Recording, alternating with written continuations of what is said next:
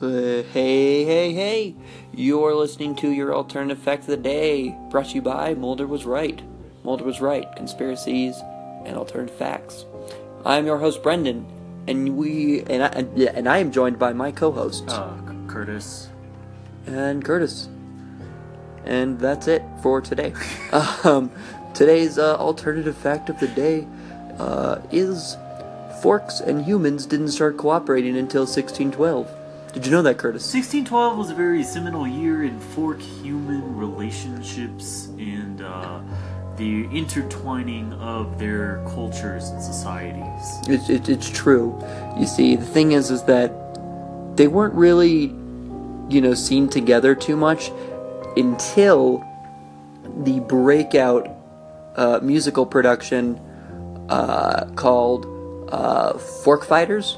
Fork Fighters, yes. A strange title for a early 15th century play.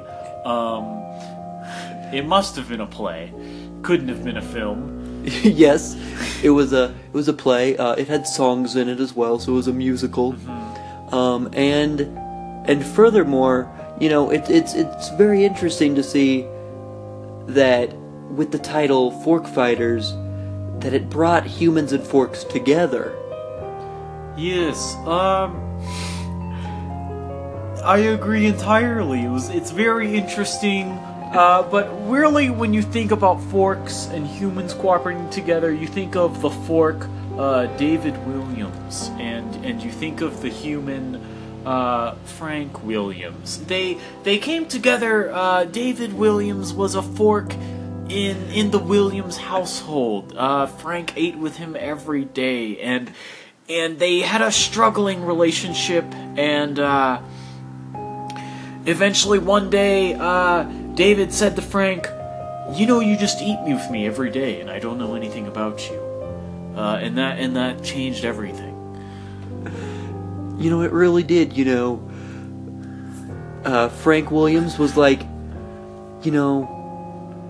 I use you a little bit, you use me, why don't we become brothers? Yes. And so the Williams brothers went out and did a lot of fork human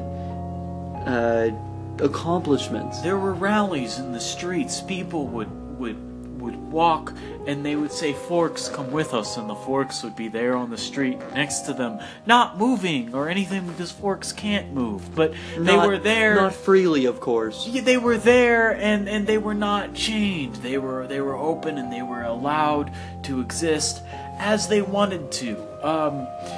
And then it ended up they just wanted to be our forks, and it worked out pretty well. It did work out pretty well.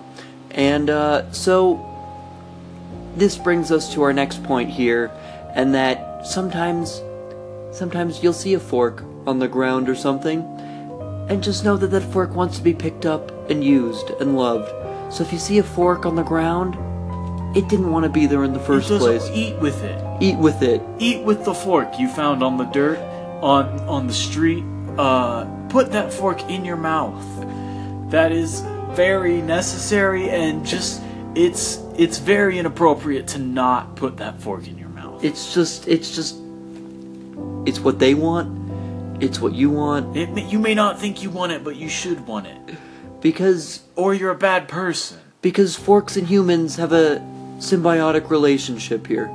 We can't eat food without forks, and we'll die if we don't eat food. And so make sure to pick up that fork and save a fork's life. That dirty, bloody fork you found, put it in your mouth. It has rust on it. Put it in your mouth. And thank you for listening to today's alternative fact of the day. We are Mulder Was Right. You can find our podcast anywhere you can find podcasts. And call into the station and use talk to us and tell us about the fork in your mouth that you found dirty and bloody and rusty on the ground. Call us, speak to us in a weird voice, if you want. Speak to us normally, please. And thanks for listening. We'll see you next time. Aww.